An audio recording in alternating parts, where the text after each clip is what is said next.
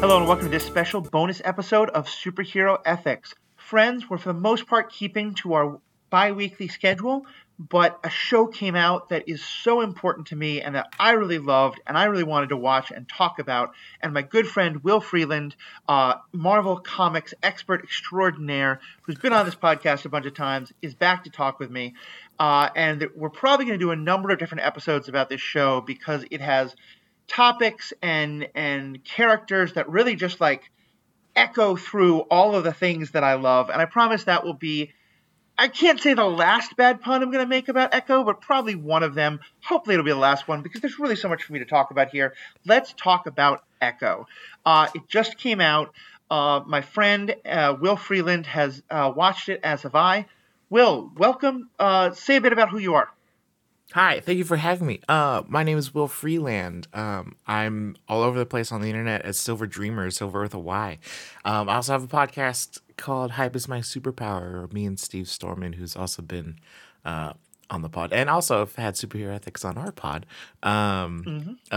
We talk about primarily majority Marvel comics and whatever comics. It's kind of like a really fun book club. Just talk about That's comics awesome. that we read each week. I love that. I love that. And I love that you mentioned the book club aspect. We're actually be doing some book clubs here on the podcast that I'll talk about in just a minute. But let me actually just ask you first, straight out, Will, what'd you think of the show? I liked it. It was fun. They added so much, and that's totally fine. It's not a problem. The very first scene of the show completely threw me off. I didn't know what was happening. It kind of had Eternal vibes for me. Like, just what is? I was so confused. But overall, honestly, I had a great time with the show. I don't think there was a single side character that I didn't like. The humor was well placed and well timed. It wasn't over the top, and each character kind of had their moment of like, nah. It was captivating. I was binging this thing at like 3 a.m, and I was completely wide awake for it. And it's worth the 5-episode sit down. It was great. Yeah, it really is. It really is. And for me as an amputee, obviously this is a show this is a character that really resonated with me, that I was so excited about, that I was so nervous about. And it really hit on every cylinder. And I'm going to talk about that a lot. Particularly, and it has meant so much to me that I was able to kind of take this feeling of, you know, I'm an amputee. I'm seeing myself on screen. I'm seeing the issues I go with from like the larger stuff, but just the moment to moment stuff that most people don't think about. I'm seeing that on screen, and then being able to go online and hear, from deaf people, from Native people, from women, from so many others who saw themselves in this. In many ways, I kind of feel like this is a kind of a masterclass on intersectionality in terms of what we got in this show. And we'll talk about all that, but also I've seen shows that try to be like, we are going to be social justice-y and we're going to check this box and this box and this box, and they forget to actually be a good show. And this isn't that. Like, from the moment, like, the fight scenes are very well choreographed, the history and background is interestingly done, all of the characters are engaging. Everything about it. And I will admit, I've had some superhero fatigue recently, and even some, I know, hard to say to some folks out there, but some Marvel fatigue. I haven't watched Secret Invasion. I haven't watched Loki season 2. Some of the other stuff that I'd seen was, though I've heard Loki season 2 is pretty good. I just didn't like Loki season 1. That's a whole other matter. Oh, okay. But more than anything, I think I walked away from this thinking the Marvel Netflix universe is back. Not that it's quite the same, and we can talk about continuity in a minute, because I think they made it pretty clear that this is not the same continuity as the Marvel Netflix universe. But the tone of it, Kingpin felt much more like Kingpin than he did in the Hawkeye show. Yes. Freaking Daredevil was back, which granted from a small scene, but I had no idea. It felt like Marvel, like the spirit of the Marvel MCU, the Netflix MCU was back. I absolutely agree. It's funny because the first like 20 minutes of the first episode is the one that has all of the like cameos outside of Kingpin, has like the cameos and like the flashbacks and like the cool fun holy crap it's Daredevil kind of stuff. And Yep. that is exactly what I've been saying Marvel's never gonna do. And Yeah. so I'm so happy that they did it and just straight up proved it. It's like they were listening to an episode of my podcast and they were just like, oh, he thinks that? Okay. Because I've always said that it's too expensive. There's no way they're going to spend the money on random cameo appearances for one scene like that to make the universe actually feel connected in each individual show. There's no way they're going to do that. But they did. They brought in Charlie Cox. It was just showing the same scene from Hawkeye, but they had a scene with Jeremy Renner or a handful of scenes with Jeremy Renner in it. They you know, at the end they had Roxxon on the gas station. Like they had these bigger universe name drops that for Roxxon's not going to cost them anything, but they can have like, oh, in this world there are other things, like having Kingpin invest in like this amazing tech for Maya to use and then for healing his eye. Oh my God. Like you think of Kingpin, you think money, crime, mob boss type stuff. You don't think of him having the money to go and spend on tech.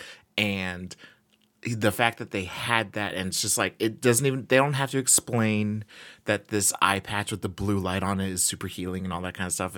And like, that's the world of the MCU and Marvel that I want to live in. Tony Stark isn't the only one that flexes tech. It doesn't have to be an Iron Man or a Spider-Man show to have tech that like shows the world is advancing in ways that we just don't in ours. And it's so much fun. I loved it.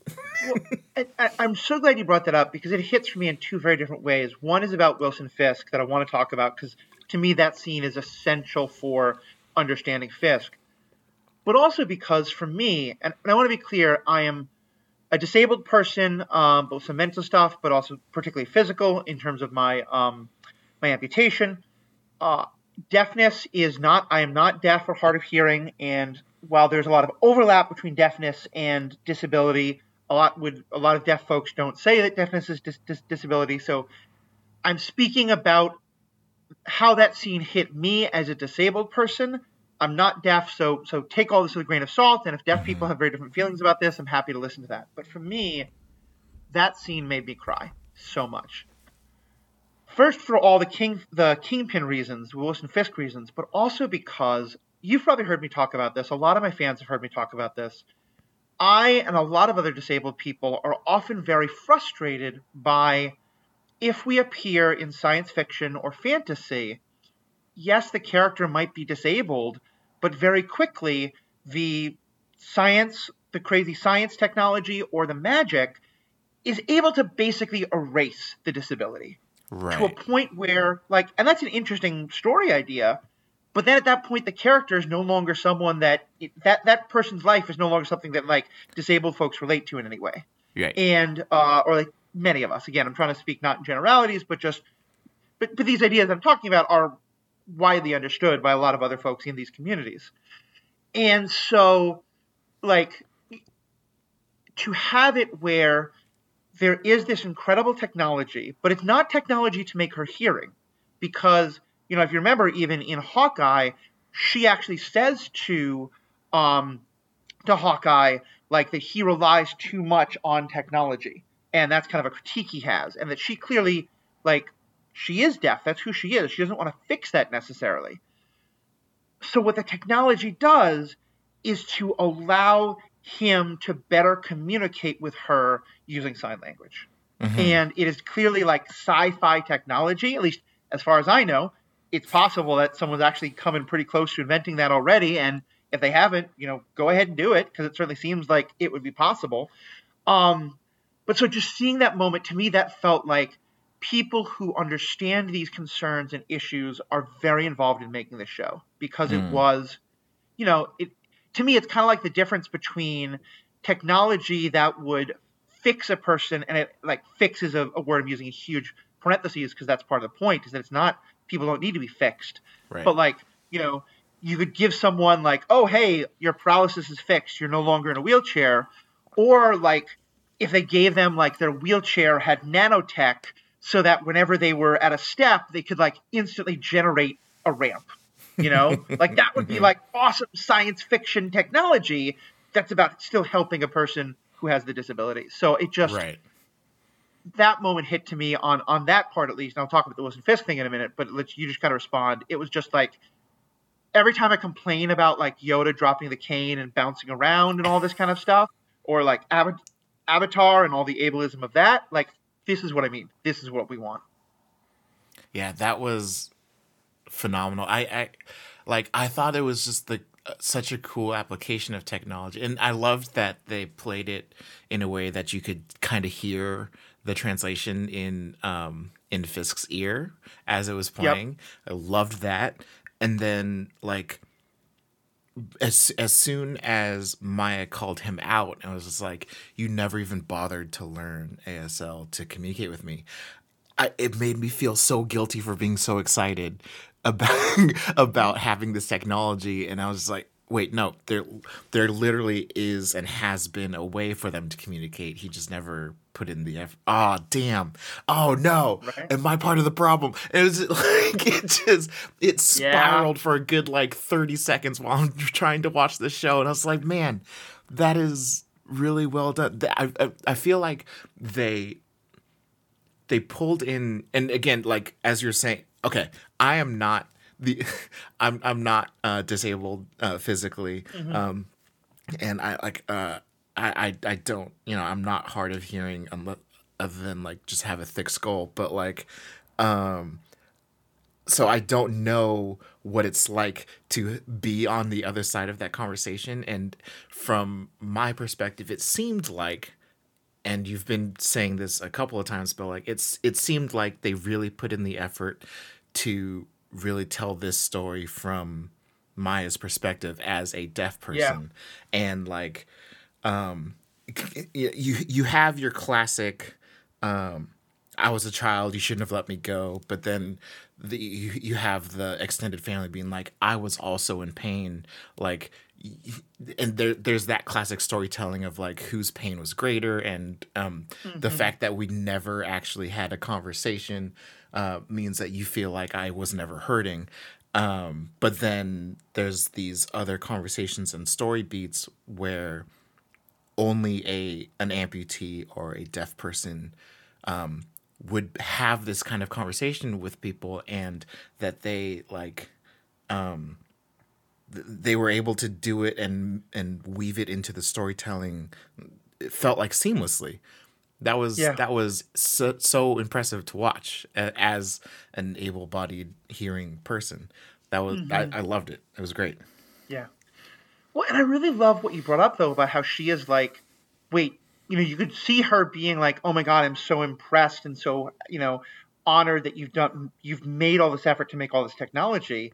Although it's also very possible he's just like, he just, called up his friends at Roxxon Sure, and said, hey, sure. do this, or whatever. But also she called, like you said, she calls him out and says, but you haven't done the work. And I thought that was, to me, that was a moment that said so much about Wilson Fisk, because what I noticed was, I'm going to go through a couple of points here as a larger thing, but let me start with this and see if you saw it the same way. I felt like the show made it very, very clear, without any doubt, that yes, he is manipulating her. Yes, he is using her as a tool in his army. But his feeling of familial love towards her and like treating her like a daughter is 100% real. Absolutely. And because one of the things I noticed was that, like, the first scene where we see them kind of really interacting as the story goes forward, not that's more flashbacky stuff, where she's gotten in trouble with the law. I think she was like stealing a motorcycle or something, and he shows up just like, it's kind of like, he hears about her in trouble and he goes to her in the middle of the night, Mm-hmm. and he has with him an ASL interpreter who clearly he to some extent trusts not to talk about the things that they're going to say. Now, clearly doesn't trust entirely. As we learned, she does not come to a good end. But part of what that told me was that he had already thought about this. And like, I don't think that he is the, it's not that he said, oh yeah, she's deaf, but I'm going to forget about that and not really care much about it. I think he very clearly had gone to great lengths to say, a member of my family is deaf. I want to make sure that I'm able to deal with that and to communicate with that at all times. But also the way he approaches the world is not, I am going to like take time away and sit in a classroom and learn, but I'm going to throw money at this problem and fix it. Yeah. And to me, like, you know more about the character from comics, but from what I've seen in just the MCU shows, that felt like a perfect illustration of who Fisk is. Oh yeah. I mean, so the MCU, for all of its grandioseness, is much more down to earth than the comics.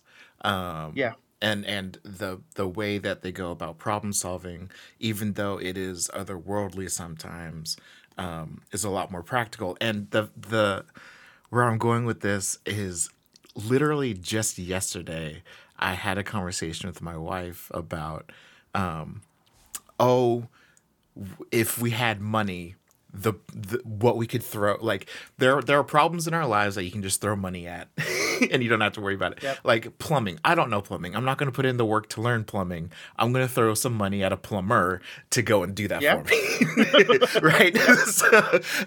And so like Fisk's, and that's another freaking parallel between me and Fisk that's stressing me out. But like he saw, he adopted this young girl who is deaf and an amputee, and instead of learning how to ASL, he throws money at the situation, gets an interpreter, and then down the line he has more money. And so what can more money do? Oh, throw in an interpretation contact lens and and a camera and a translator in his ear so he doesn't have to put in the work. Like it's what problems can I solve with money so I can focus on the things that can't be solved with money? That's how I like to see the world, and apparently that's how Fisk sees the world, and that's not how our hero sees the world, and that's a problem for me.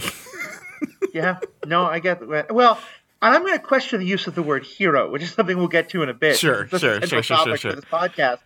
But like, to me, I also think about the scene that, when she's a young girl and he takes her, or he coming to pick her up from school and she wants to buy ice cream. Yeah. And the ice cream guy is like, really rude to her and ableist and clearly like really hurts her.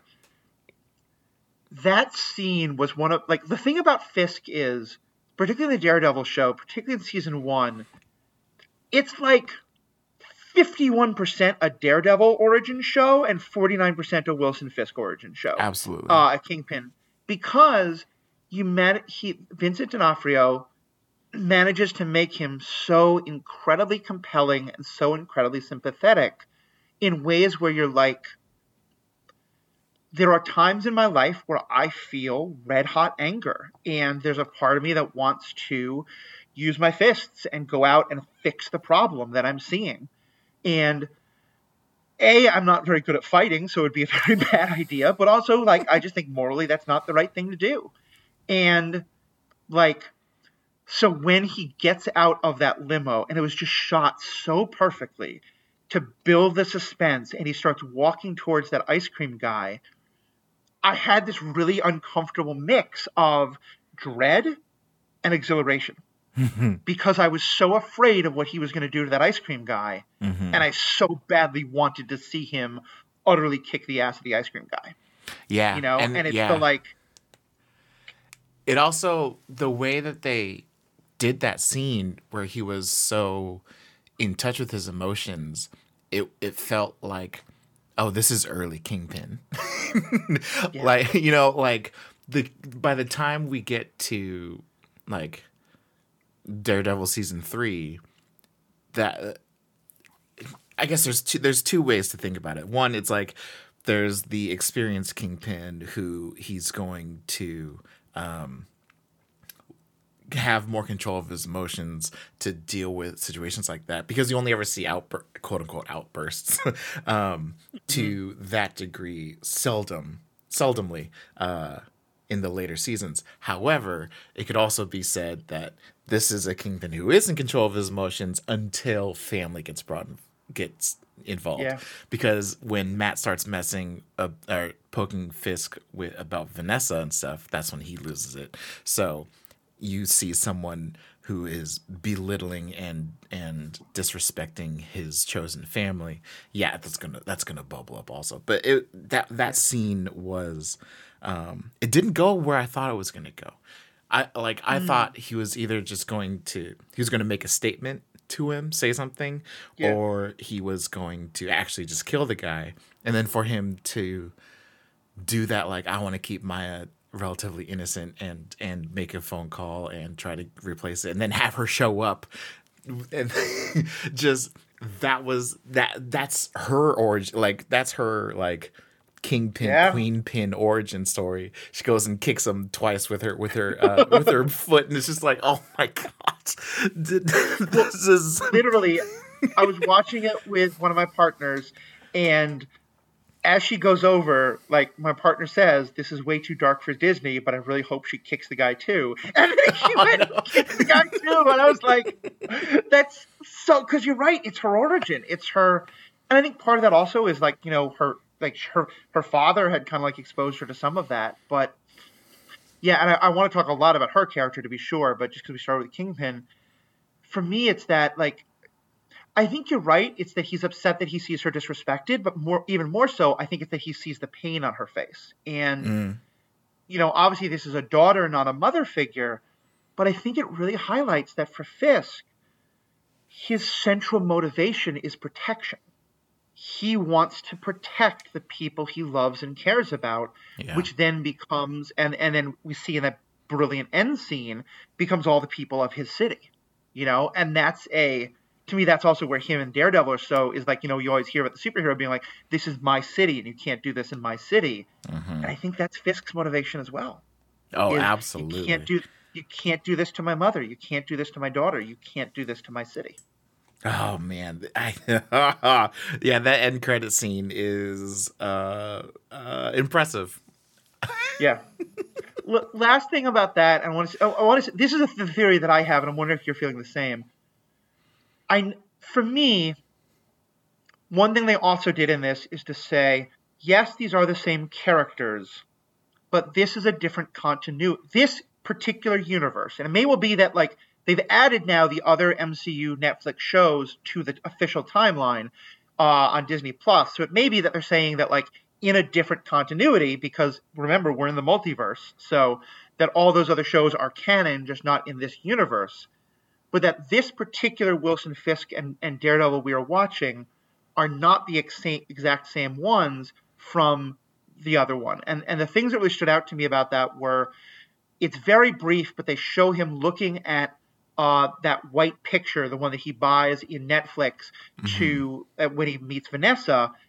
That one was horizontal. This one is vertical, and it's a little bit Mm, different. And mm, it's just mm. there was just such an interesting change that felt to me like it was very specifically being like, no, this is not the same Yeah, exact same but story. different. Yeah. And then again, Yeah. the timing of his now doing his mayoral run when it already happened in those, to me, it just was like, yeah, this is a different continuity. Yeah, for sure. Absolutely. Oh man. So, oh, go ahead. Oh no, I'm just thinking just thinking about the characters in the show. Oh yeah. Well, so They let's did a lot with Echo. yeah, Most of let's the talk about Echo. so I guess to fulfill my role, because you bring me on to these comic based shows to talk about the difference between the show and the comic. Like 98% of this is original and new. Hmm. In the comic, so specifically, just from the very beginning, Maya is a Choctaw tribe. It's from the I think it's Choctaw. Is how do you spell it? Hmm. It is Choctaw. Choctaw. In the comics, she's Cheyenne, and Okay. I think it's just because of where they decided to set the show. That's not a big deal. Right. She's not necessarily very in touch with her heritage in the comics, and so what tribe she's a part of or what tribe she's from is not a big deal. Mm-hmm. The this that like spiral power that has been passed down through her lineage, that's not a thing. In the comics, she has photographic reflexes, just like Taskmaster, and that's her only power. And they get around. She is deaf in the comics. She's not an amputee in the comics, but she is deaf. Right. But she's such a good lip reader that they just kind of ignore that as much as they want. And so, like, if someone's talking to her in a mask, she can't understand what they're saying. But like, Right.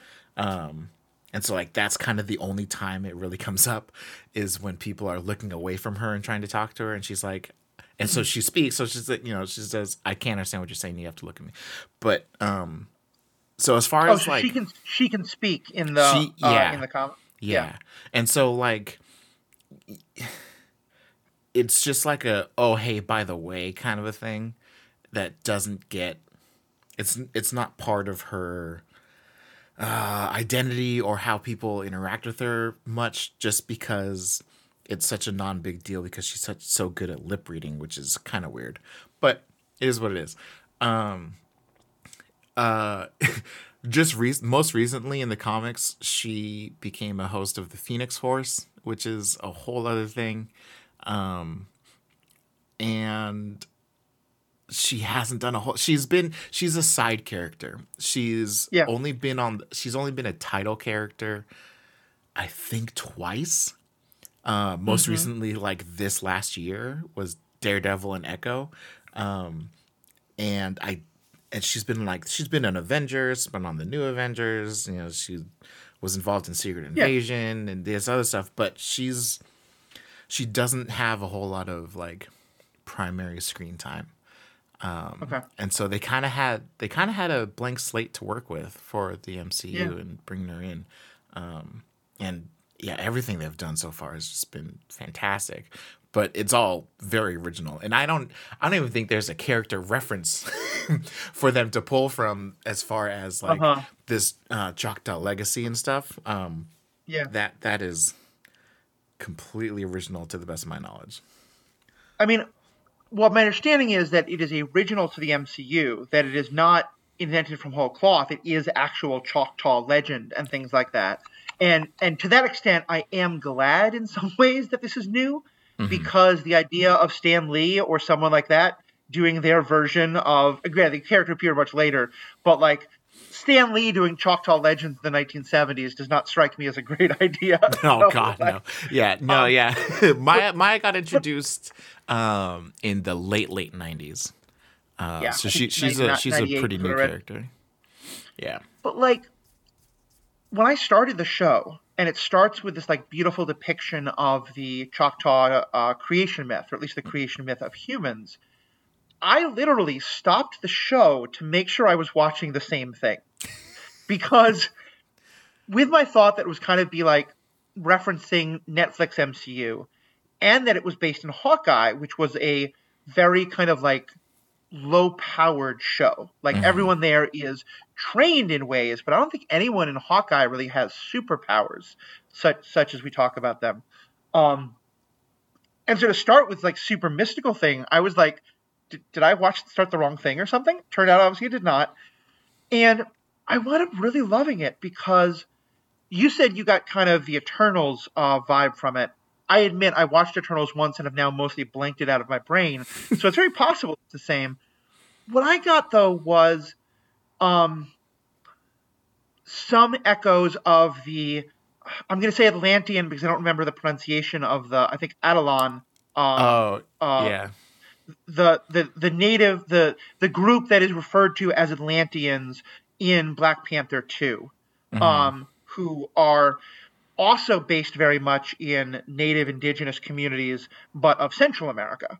And what I really loved was that it felt to me like, like if you take like tribal myths from like Spain and tribal myths from like, Sweden, they probably are going to bear some connection to each other that's a lot more than like they would have to something from Japan, but they're still vastly different because they're on, thousands of miles apart. Sure. This felt to me like it had a little bit of some of the same, and again, I'm not a visual person, so I might be completely making this up, or I was like projecting it, but it felt like it had a little bit of the same kind of idea in terms of the visual construction of it, but was still very unique and different. Very, Hmm. to these two different like communities that MCU is introducing that are based in our own world's understanding of the myths and stories from Native American communities and indigenous communities.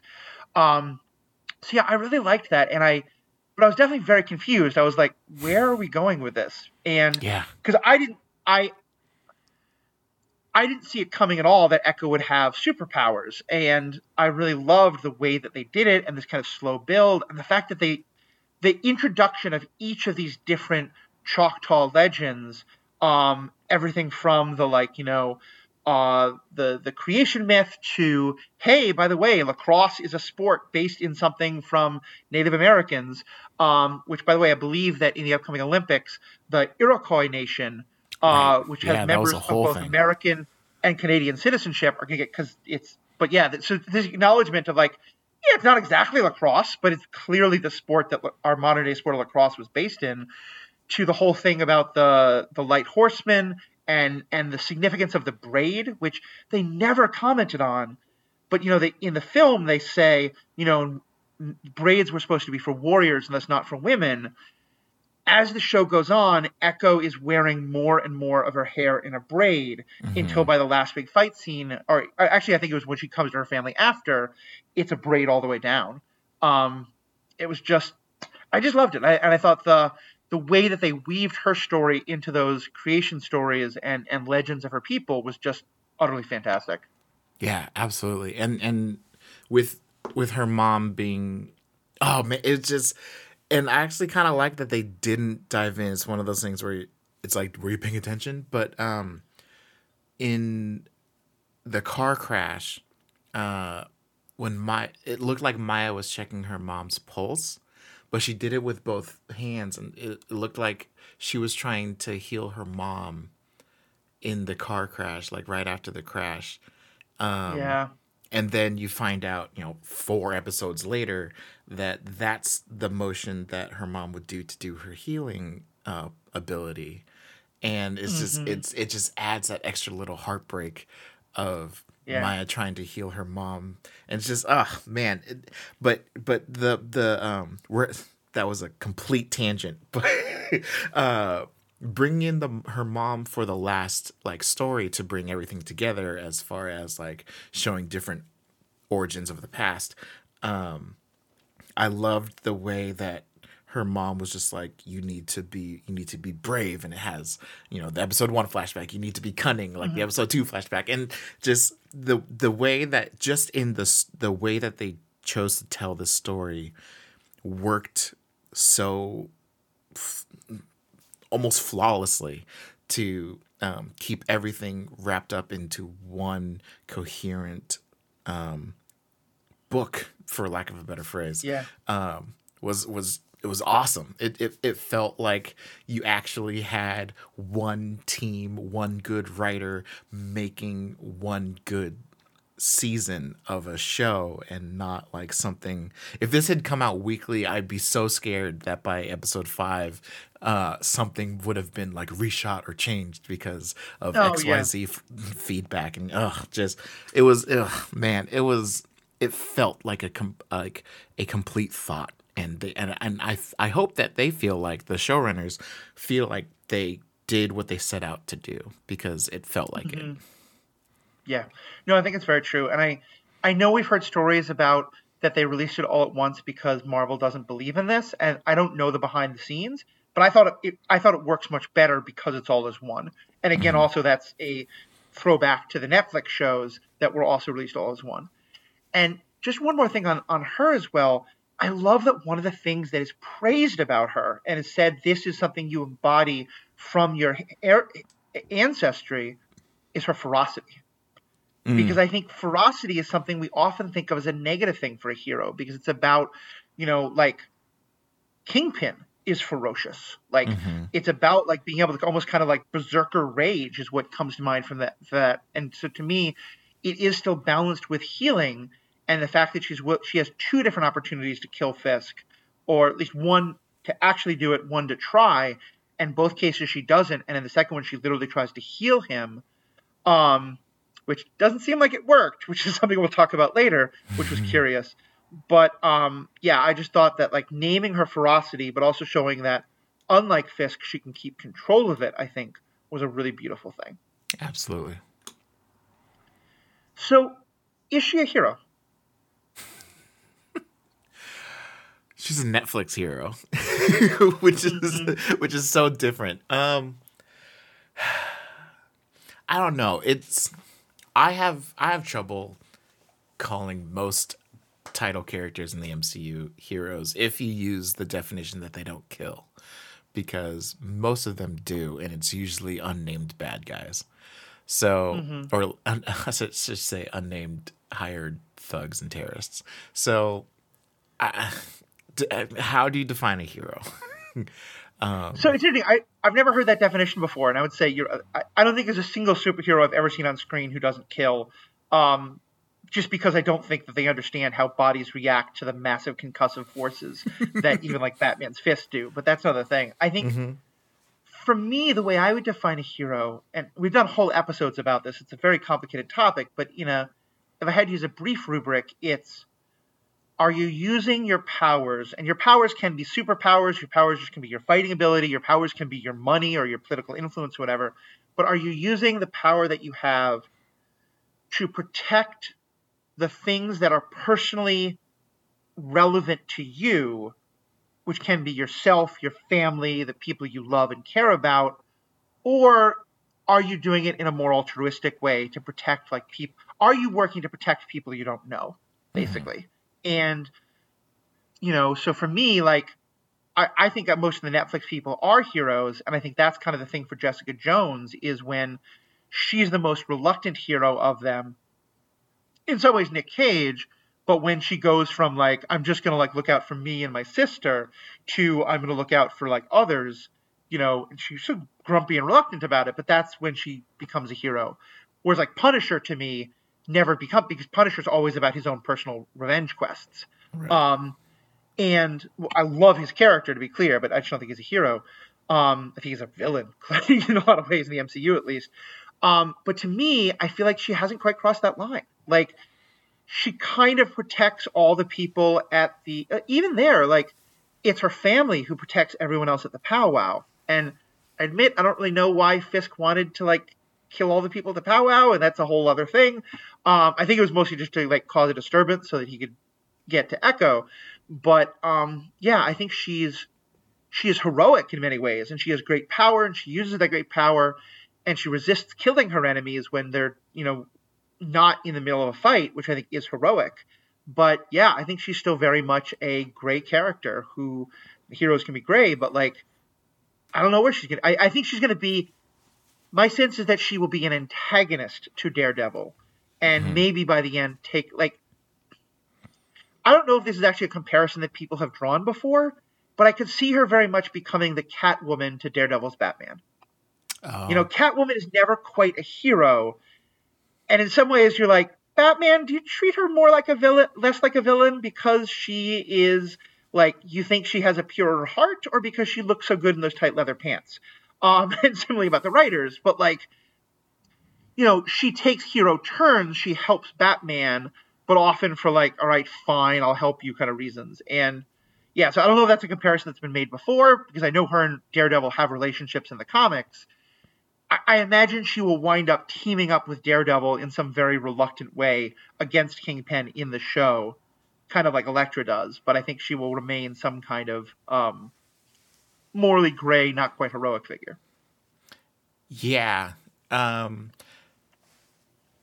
Yeah. So I guess to the comic book nerd, the knee jerk reaction is like, no, that's Elektra. But Right. that doesn't mean you can only have one Catwoman to your Batman. So that's I totally was gonna fine. say, God forbid that Marvel have numerous characters who play similar roles to each other. Yeah, heavens forbid. Um, uh, I guess the way I see it is like she had 20 years of this very dark upbringing under Fisk's rule, quote unquote, versus her like 8 years on the Choctaw Nation before her mom passed. So, and you can't overweigh those first 8 years compared to the last 20 in one visit back home. Yeah. So I think the first step is embracing her lineage and how she was descended from the first. I think that Choctaw's name was Chafa. Yeah. She is directly descended by Chafa. Embracing that and then using that as your compass to hopefully become a hero. But yeah, I Right. don't think she's there yet.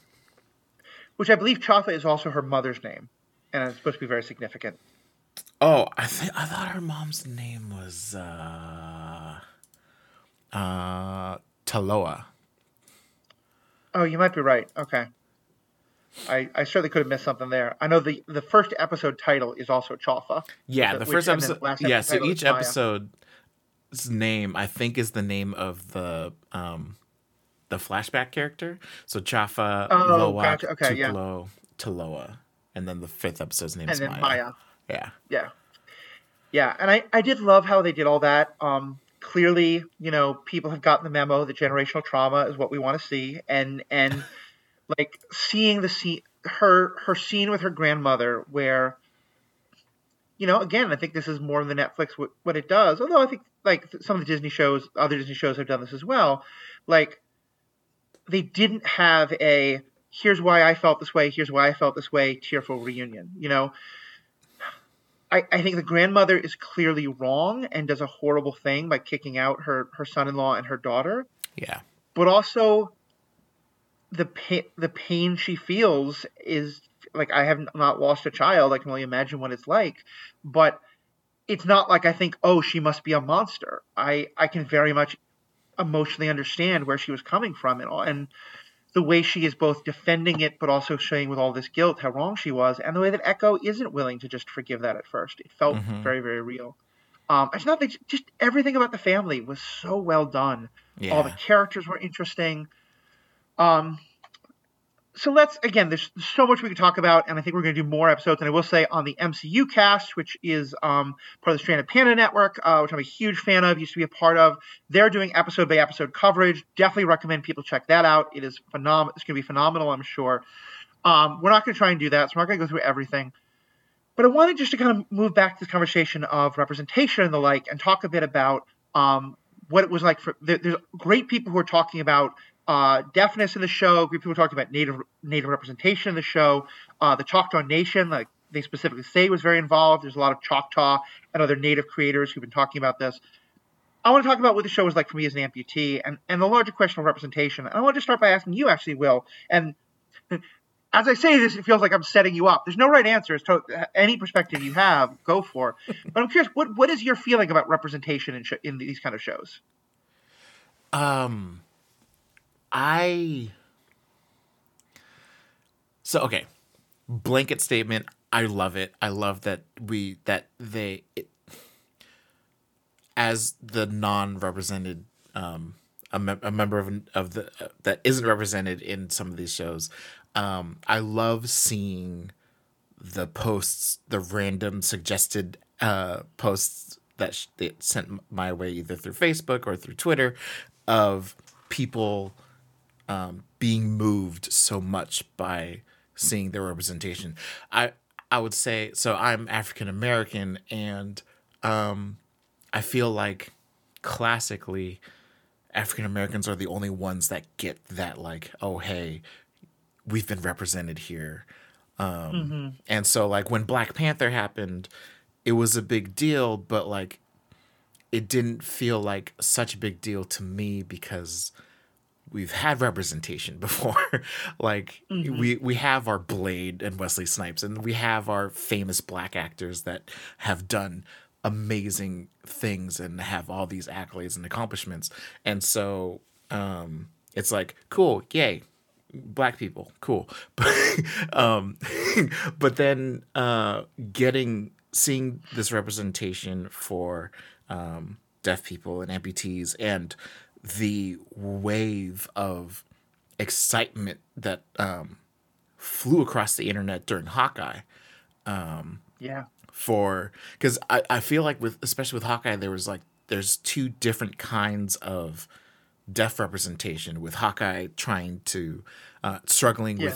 with his hearing aids versus Maya just fully embracing the fact that she's deaf and Right. not that she can use hearing aids.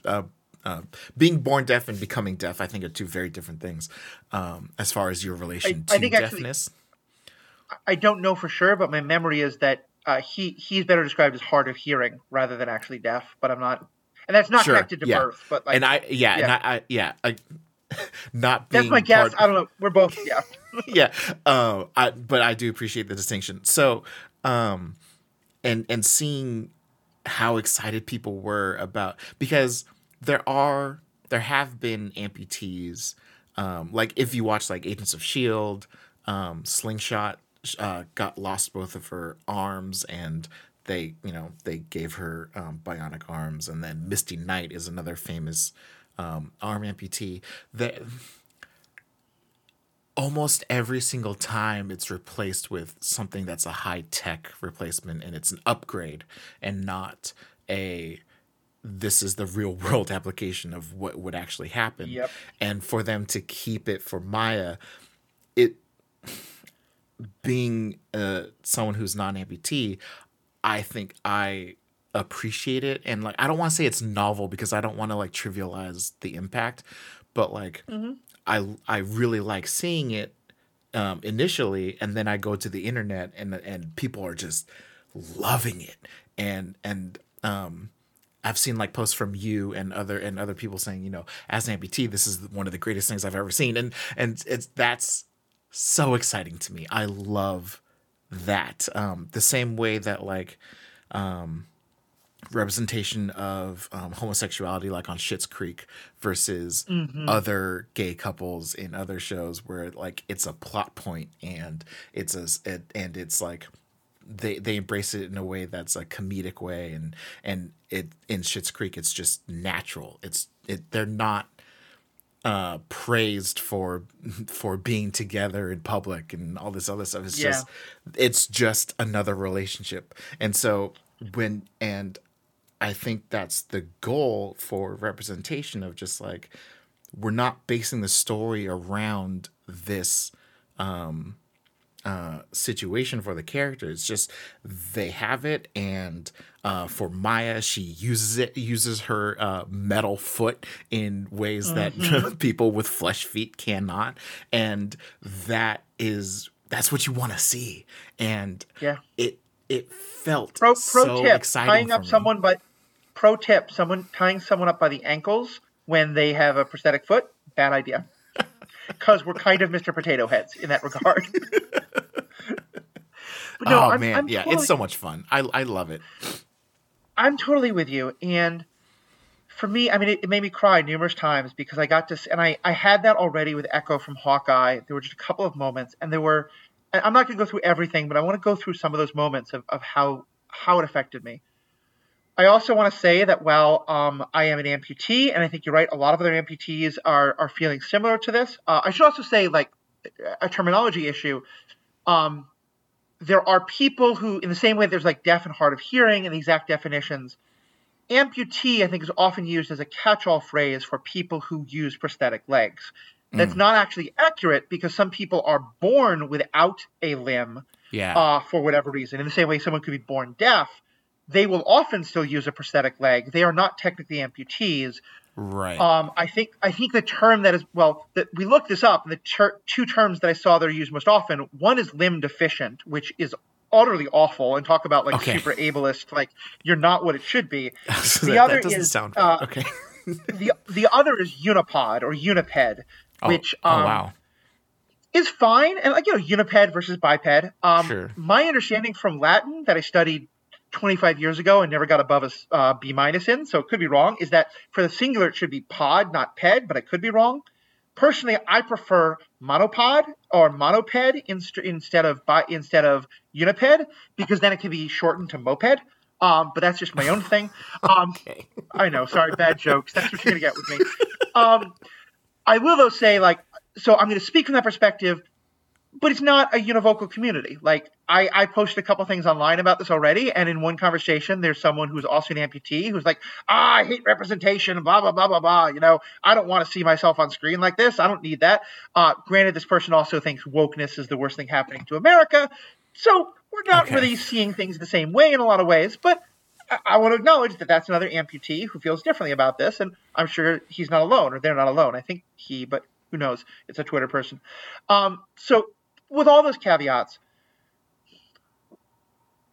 the first moment that I knew, yes, this is going to be honest to my experience and to the experience of other amputees, particularly leg amputees, people lose arms, obviously, and that's a different thing, but I think related.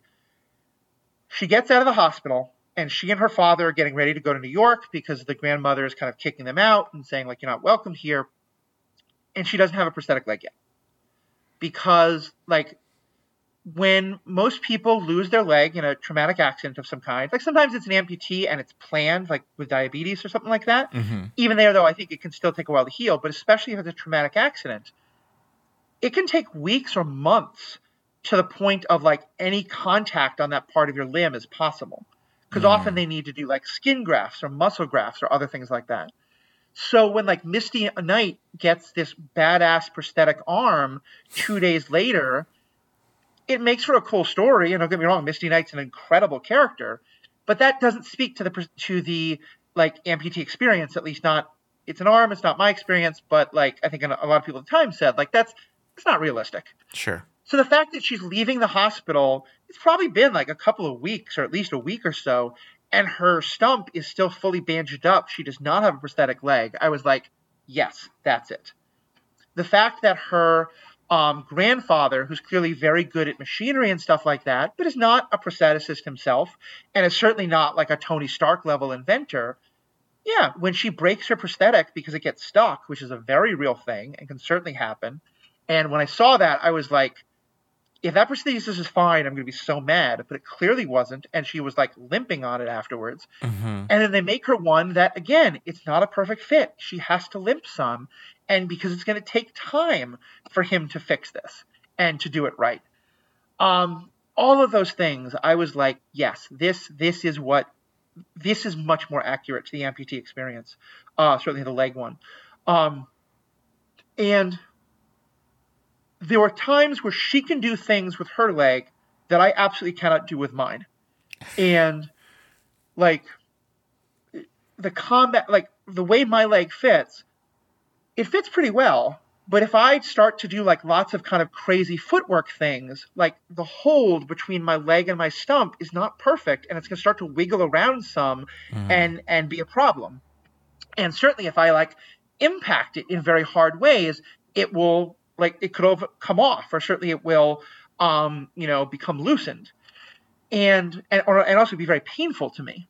And certainly if I drop from a height and land on it, I tried rock climbing. Granted, this was like 10 years ago, and prosthetic technology has advanced a lot, but I tried rock climbing 10, 15 years ago, and I dropped like 5 feet, and it was incredibly painful because it was like, and I think the one she has much better shock absorbers than the one I had back then. The one I now have has shock absorbers that are better than my car's. But still, for me, I imagine it would be painful and difficult. But the fact that it is literally an actress with her own prosthetic leg doing those things. And you mentioned before that she's not an amputee in the comics. Awesome part of the story. They were looking for a native deaf actress who also could do fight scenes. And as it happened, the one they found was an amputee.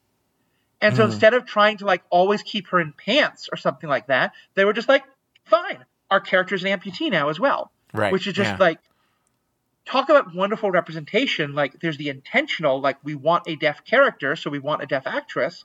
But oh, hey, the actress has an amputation, so let's just make that part of the character as well. That's also just awesome.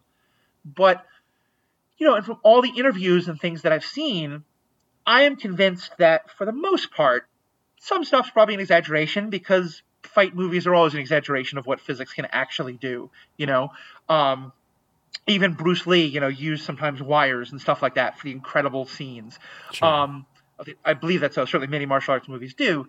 The point of all this being the fact that it was Alakwa Cox doing it, and I think I'm pronouncing her name right, and if not, please let me know, fans, told me that I could trust that these are things that a person with a prosthetic could do.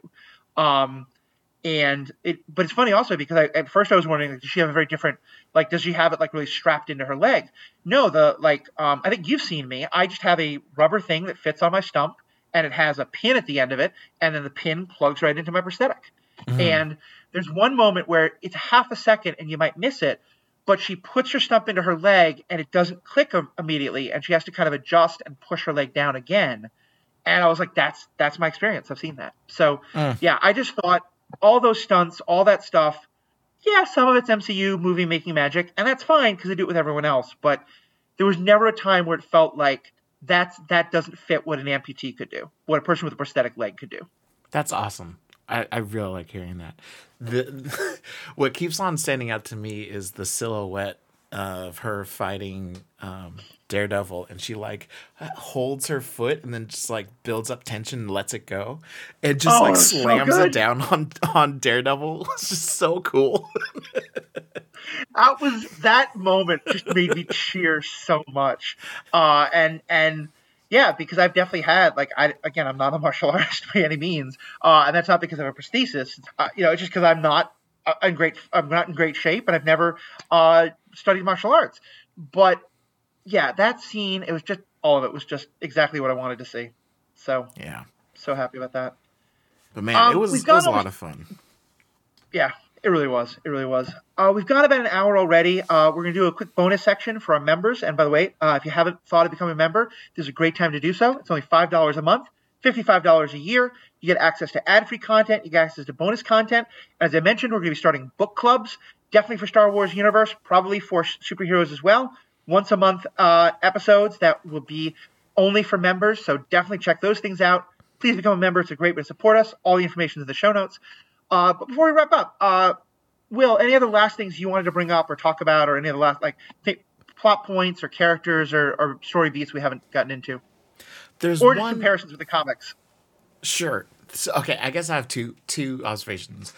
One, I don't feel like cutting brake lines works as amazingly well as like every single mob show does, because I refuse to believe that from when someone gets in the car to when they get hit, the first time they hit the brakes is when they're trying to stop at a traffic light.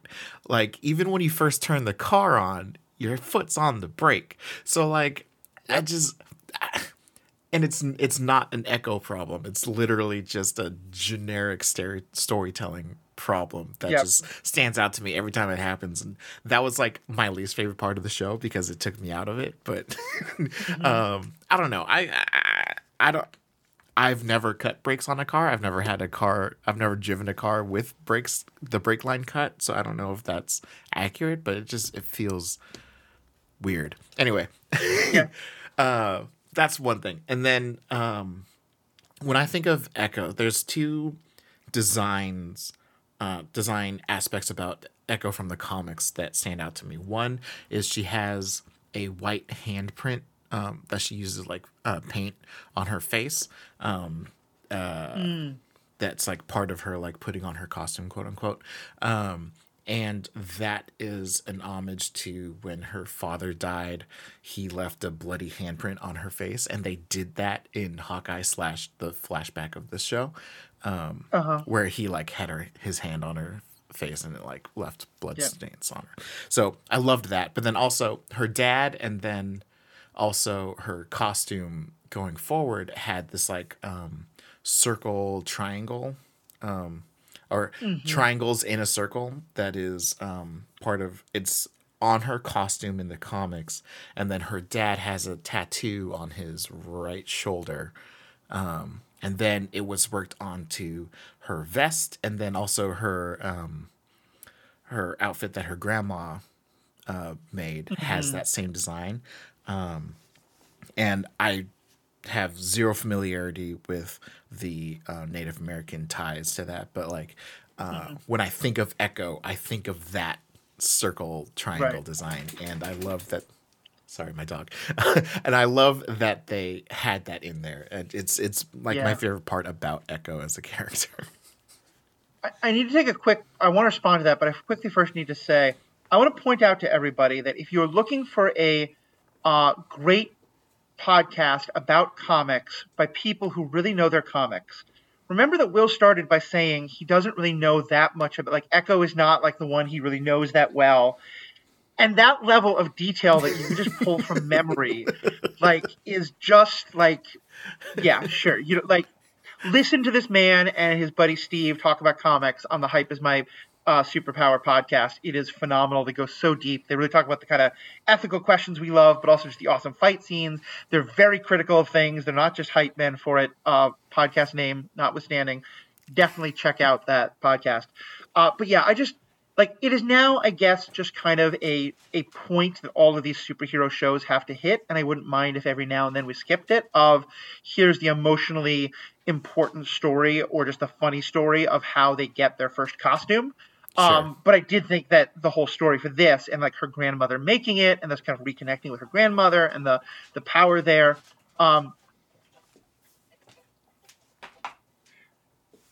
I have seen little things about it online from people talking about how yeah it is very authentic to the Choctaw community and things like that. And I can't, like you, I can't speak to it, but it was just so beautifully done.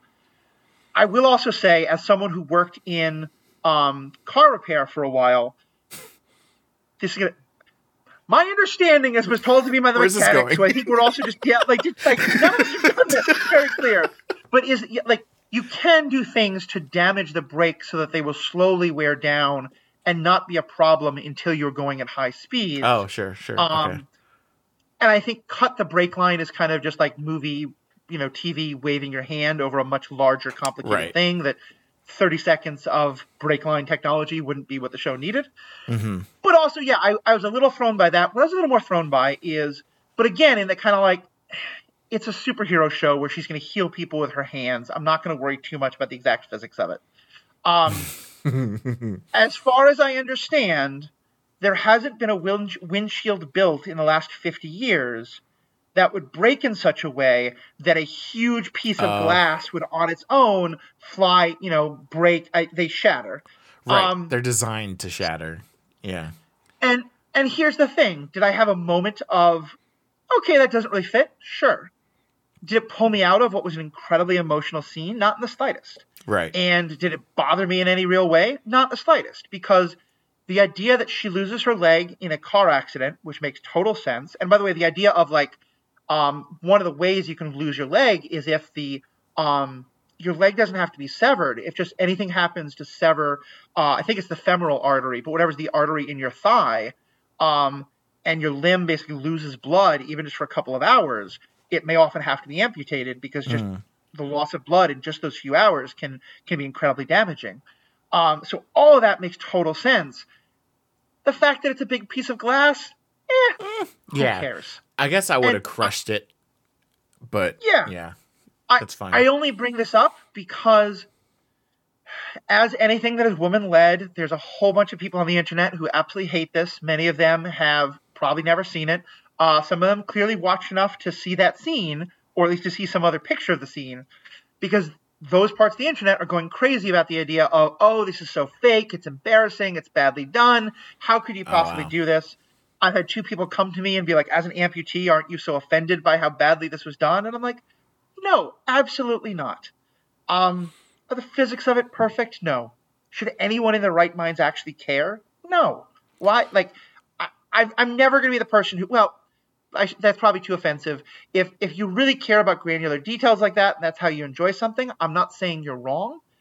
But if you then claim that everyone should focus on those granular details and not enjoy something if the granular details aren't right, I think that is it's just a really jerk position to take. Yeah. And maybe it's just, Sure. Yeah. No, I guess the how it happened isn't as big of a deal as how are they representing it post happening. Like yeah, the reason to become amputated isn't as important as how you show an amputee post amputation. right. Well, and even then, I think they did answer it. If someone asked me how did she lose her leg, I would say someone was trying to get to her father because of her father's criminal ties or whatever. Yeah, she said it again. If someone asks me how did she lose her leg, I'm going to say her father was somehow connected to underworld stuff, and someone tried to get at his family, and there was a car crash, and in the car crash, her mother died, and Maya lost her leg. Yeah. That's Yeah. that. Yeah, and like the fact that it's a piece of glass instead of maybe it should have been a piece of the dashboard or something. Like, who Right. cares? Yeah. Yeah, And I again, spent I'm about not 2 trying to say. seconds on that. I was Yeah, just like, where did that glass come from? Oh well. yeah. Moved on. I will say the two little quibbles that I would have had, and one of them is just a storytelling thing, and the other I'm speaking about how I felt about how the deafness was portrayed, and so again, people who are more of that community, let me know your thoughts on it. Um, First of all, though, just when she walks into her room and her mother is standing there, and it just looks like a person who is standing right there, it felt a little weird to me.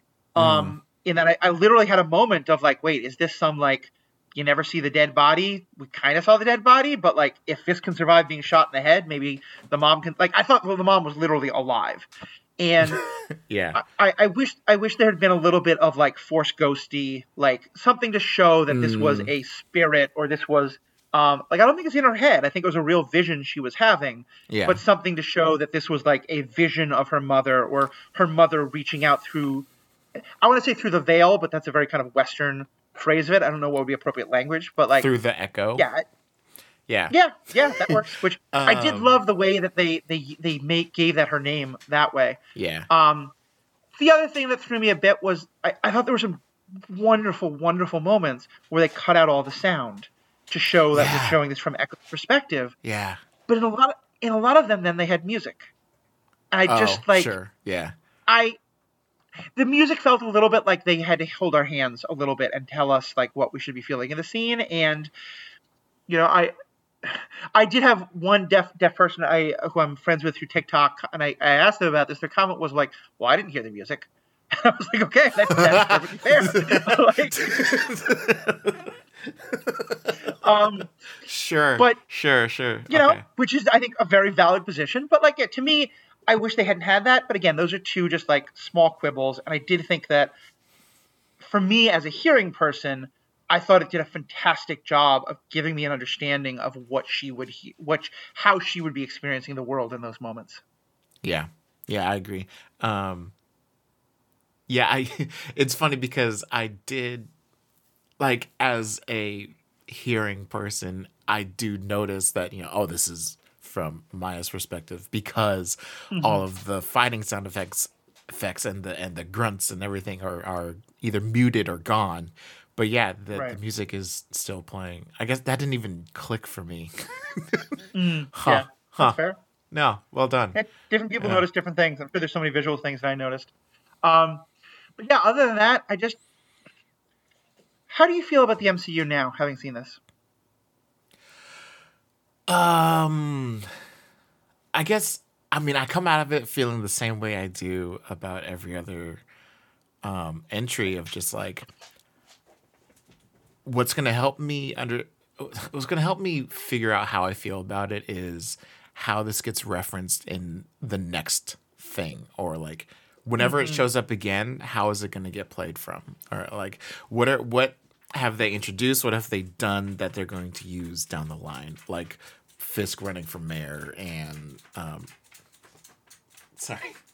I know my mic is picking up my dog right now, so I'm just cricket. People love dogs. It's fine. Please stop. Thank you.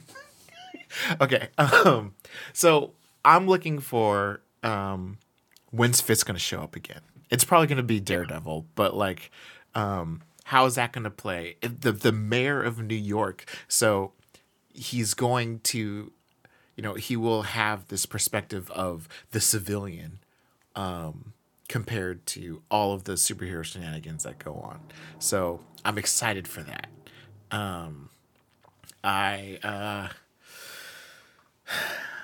as the I okay, I don't have a problem with the MCU. I think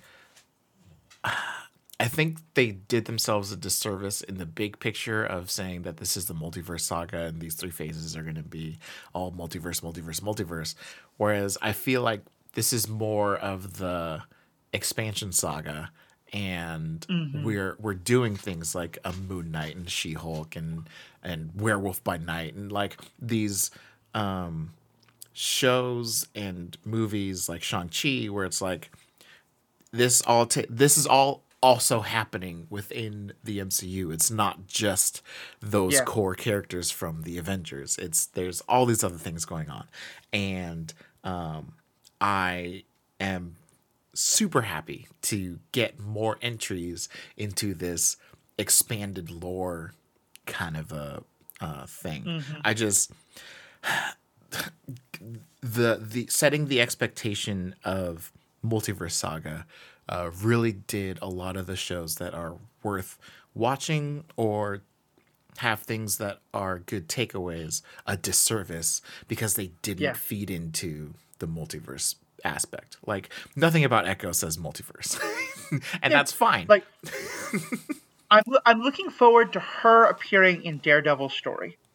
And if Daredevil appears, like he's already appeared in a Spider-Man movie, but if Daredevil appears in an Avenger movie at some point, that's great. I have no expectation and no need for Echo to ever appear on the big screen. You know, Sure. Yeah. Yeah. Yeah. it's Yeah. I'm happy for it to be a smaller part of things.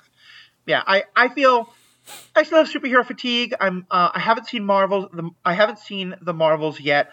I'm very excited Oh. for that Okay. movie. I think it's going to be really good. I just It is fun. I've been very with COVID being bad again and stuff like that. I don't want to go to a theater, but I'll probably pay for it as soon as I can on Amazon or something like that. Um, and yeah, this makes me feel a lot better about the MCU.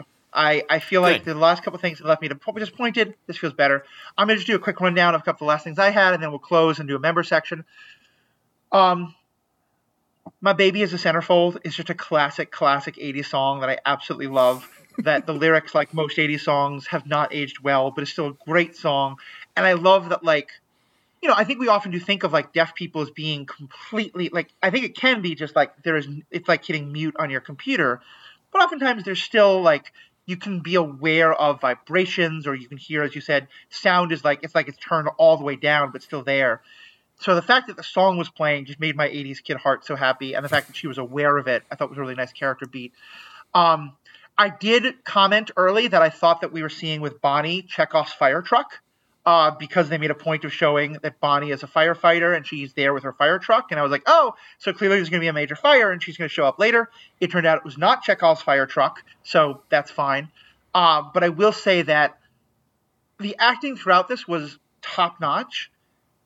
One of my favorite moments may be Bonnie translating as someone is saying that he's going to kill Maya and Bonnie herself, because I'm Mm. trying to imagine what that would be like to be like trying to act as the dispassionate, like, I'm not here as part of the conversation, I'm just acting as the translator, but the words that I'm translating are utterly terrifying and horrifying to me. Mm. And just nothing, like, it would be so hard to not get that right.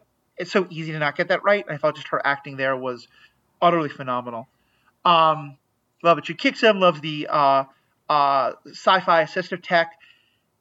And just as one little character beat, and this is the last thing I'll say. Two other things I'll say. Sorry. Um, let me just take it again. And then just two last things. One, it was very blink it, you miss it. But at the powwow, they had the American flag, and they also had the POW MIA flag, which, like, from again my very limited understanding, is a very important. Yeah, I mean, it's important in a lot of communities, but like, there were an awful lot of Native Americans who went into the military and were drafted, or wound up doing it because there was so little economic opportunities. and are part of that community of people who were never found from Vietnam, POWs or missing in actions. And I from the few other Native gatherings I have been to, and from those who I've been friends with, they've often talked about how important that flag is in some of those communities. So that was brilliant. And then the last thing, just is because there was no commentary about it, but it was so perfect, having Wilson Fisk be connected to the Choctaw Casino. Because, and again, I might be projecting a lot here onto it, but I know that particularly in some of the areas I've lived in, like New York State and Wisconsin, but also in others, the fact that a lot of these tribes have opened casinos where the promise is that it's going to bring real economic vitality to everyone in the tribal community.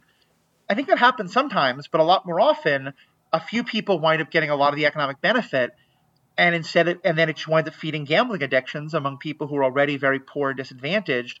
And there's been a lot of commentary by Native American activists about, like, are these casinos actually good for us? And is it mostly like white investors who are benefiting? And so again, I'm projecting all kinds of things, but to me, I read that as, of course, part of how Wilson Fisk would have first got connected to this community is that he's an investor in their casino. Mm-hmm. Like, it just fit so perfectly to me. Yeah, absolutely. All right. Well, thank you so much, Will. We're going to have a quick member section. We're going to talk about some of the other Netflix MCU stuff and how it might show up or not show up, particularly in terms of what's the future for Fisk. But for those who are not members yet, hopefully hope you will become members. But for those who aren't, Will, where can they find you? Come and find me on my podcast, Hype is My Superpower. It's me and Steve Storman just gushing about Marvel Comics primarily. It's a lot of fun. I hope you enjoy your visit. You can find me specifically as Silver Dreamer all over the place, primarily Twitch. Silver with a Y. And I build Lego and building bricks and model kits and book nooks. Also on Sundays, we read Marvel Comics. Yeah. And we're in the middle of Original Sin, the 2014 crossover event, and it's a lot of fun. That's awesome. Yeah. Definitely check out Will's podcast. Definitely check out the stream. They're both awesome things. The link for those in the show notes. Of course, I am the Ethical Panda. You go to theethicalpanda.com or just find me on True Story FM. You'll find this podcast, the the Star Wars Heroes podcast. A lot of great things happening on both. We have finally wrapped up our Rebels coverage. We're going through the original movies with my new hosts because this is me being dumb because I woke up early to do this. It is the Star Wars Generations podcast now because I've got two great new hosts who are we have a millennial, a Zoomer, and myself, a Gen Xer, and we're having a lot of fun talking about Star Wars over there. Check all that out, and of course, become a member. You get a lot more content, you get ad-free content, but most importantly, it helps keep the lights on. It helps do all the things that are necessary to make this podcast content. And of course, give us feedback. I'd love to know what you think of Echo. I'd love to know what you think of these characters, particularly if you are deaf or native or disabled or an amputee or any of those things, but also just whoever you are. We'd love to hear your thoughts. All the information is on the show notes. You can join our Discord. You can tweet at me. You can Facebook me, all those different things. So please check all that out. Please stick around for our member section if you are a member. And for everybody else, we have spoken.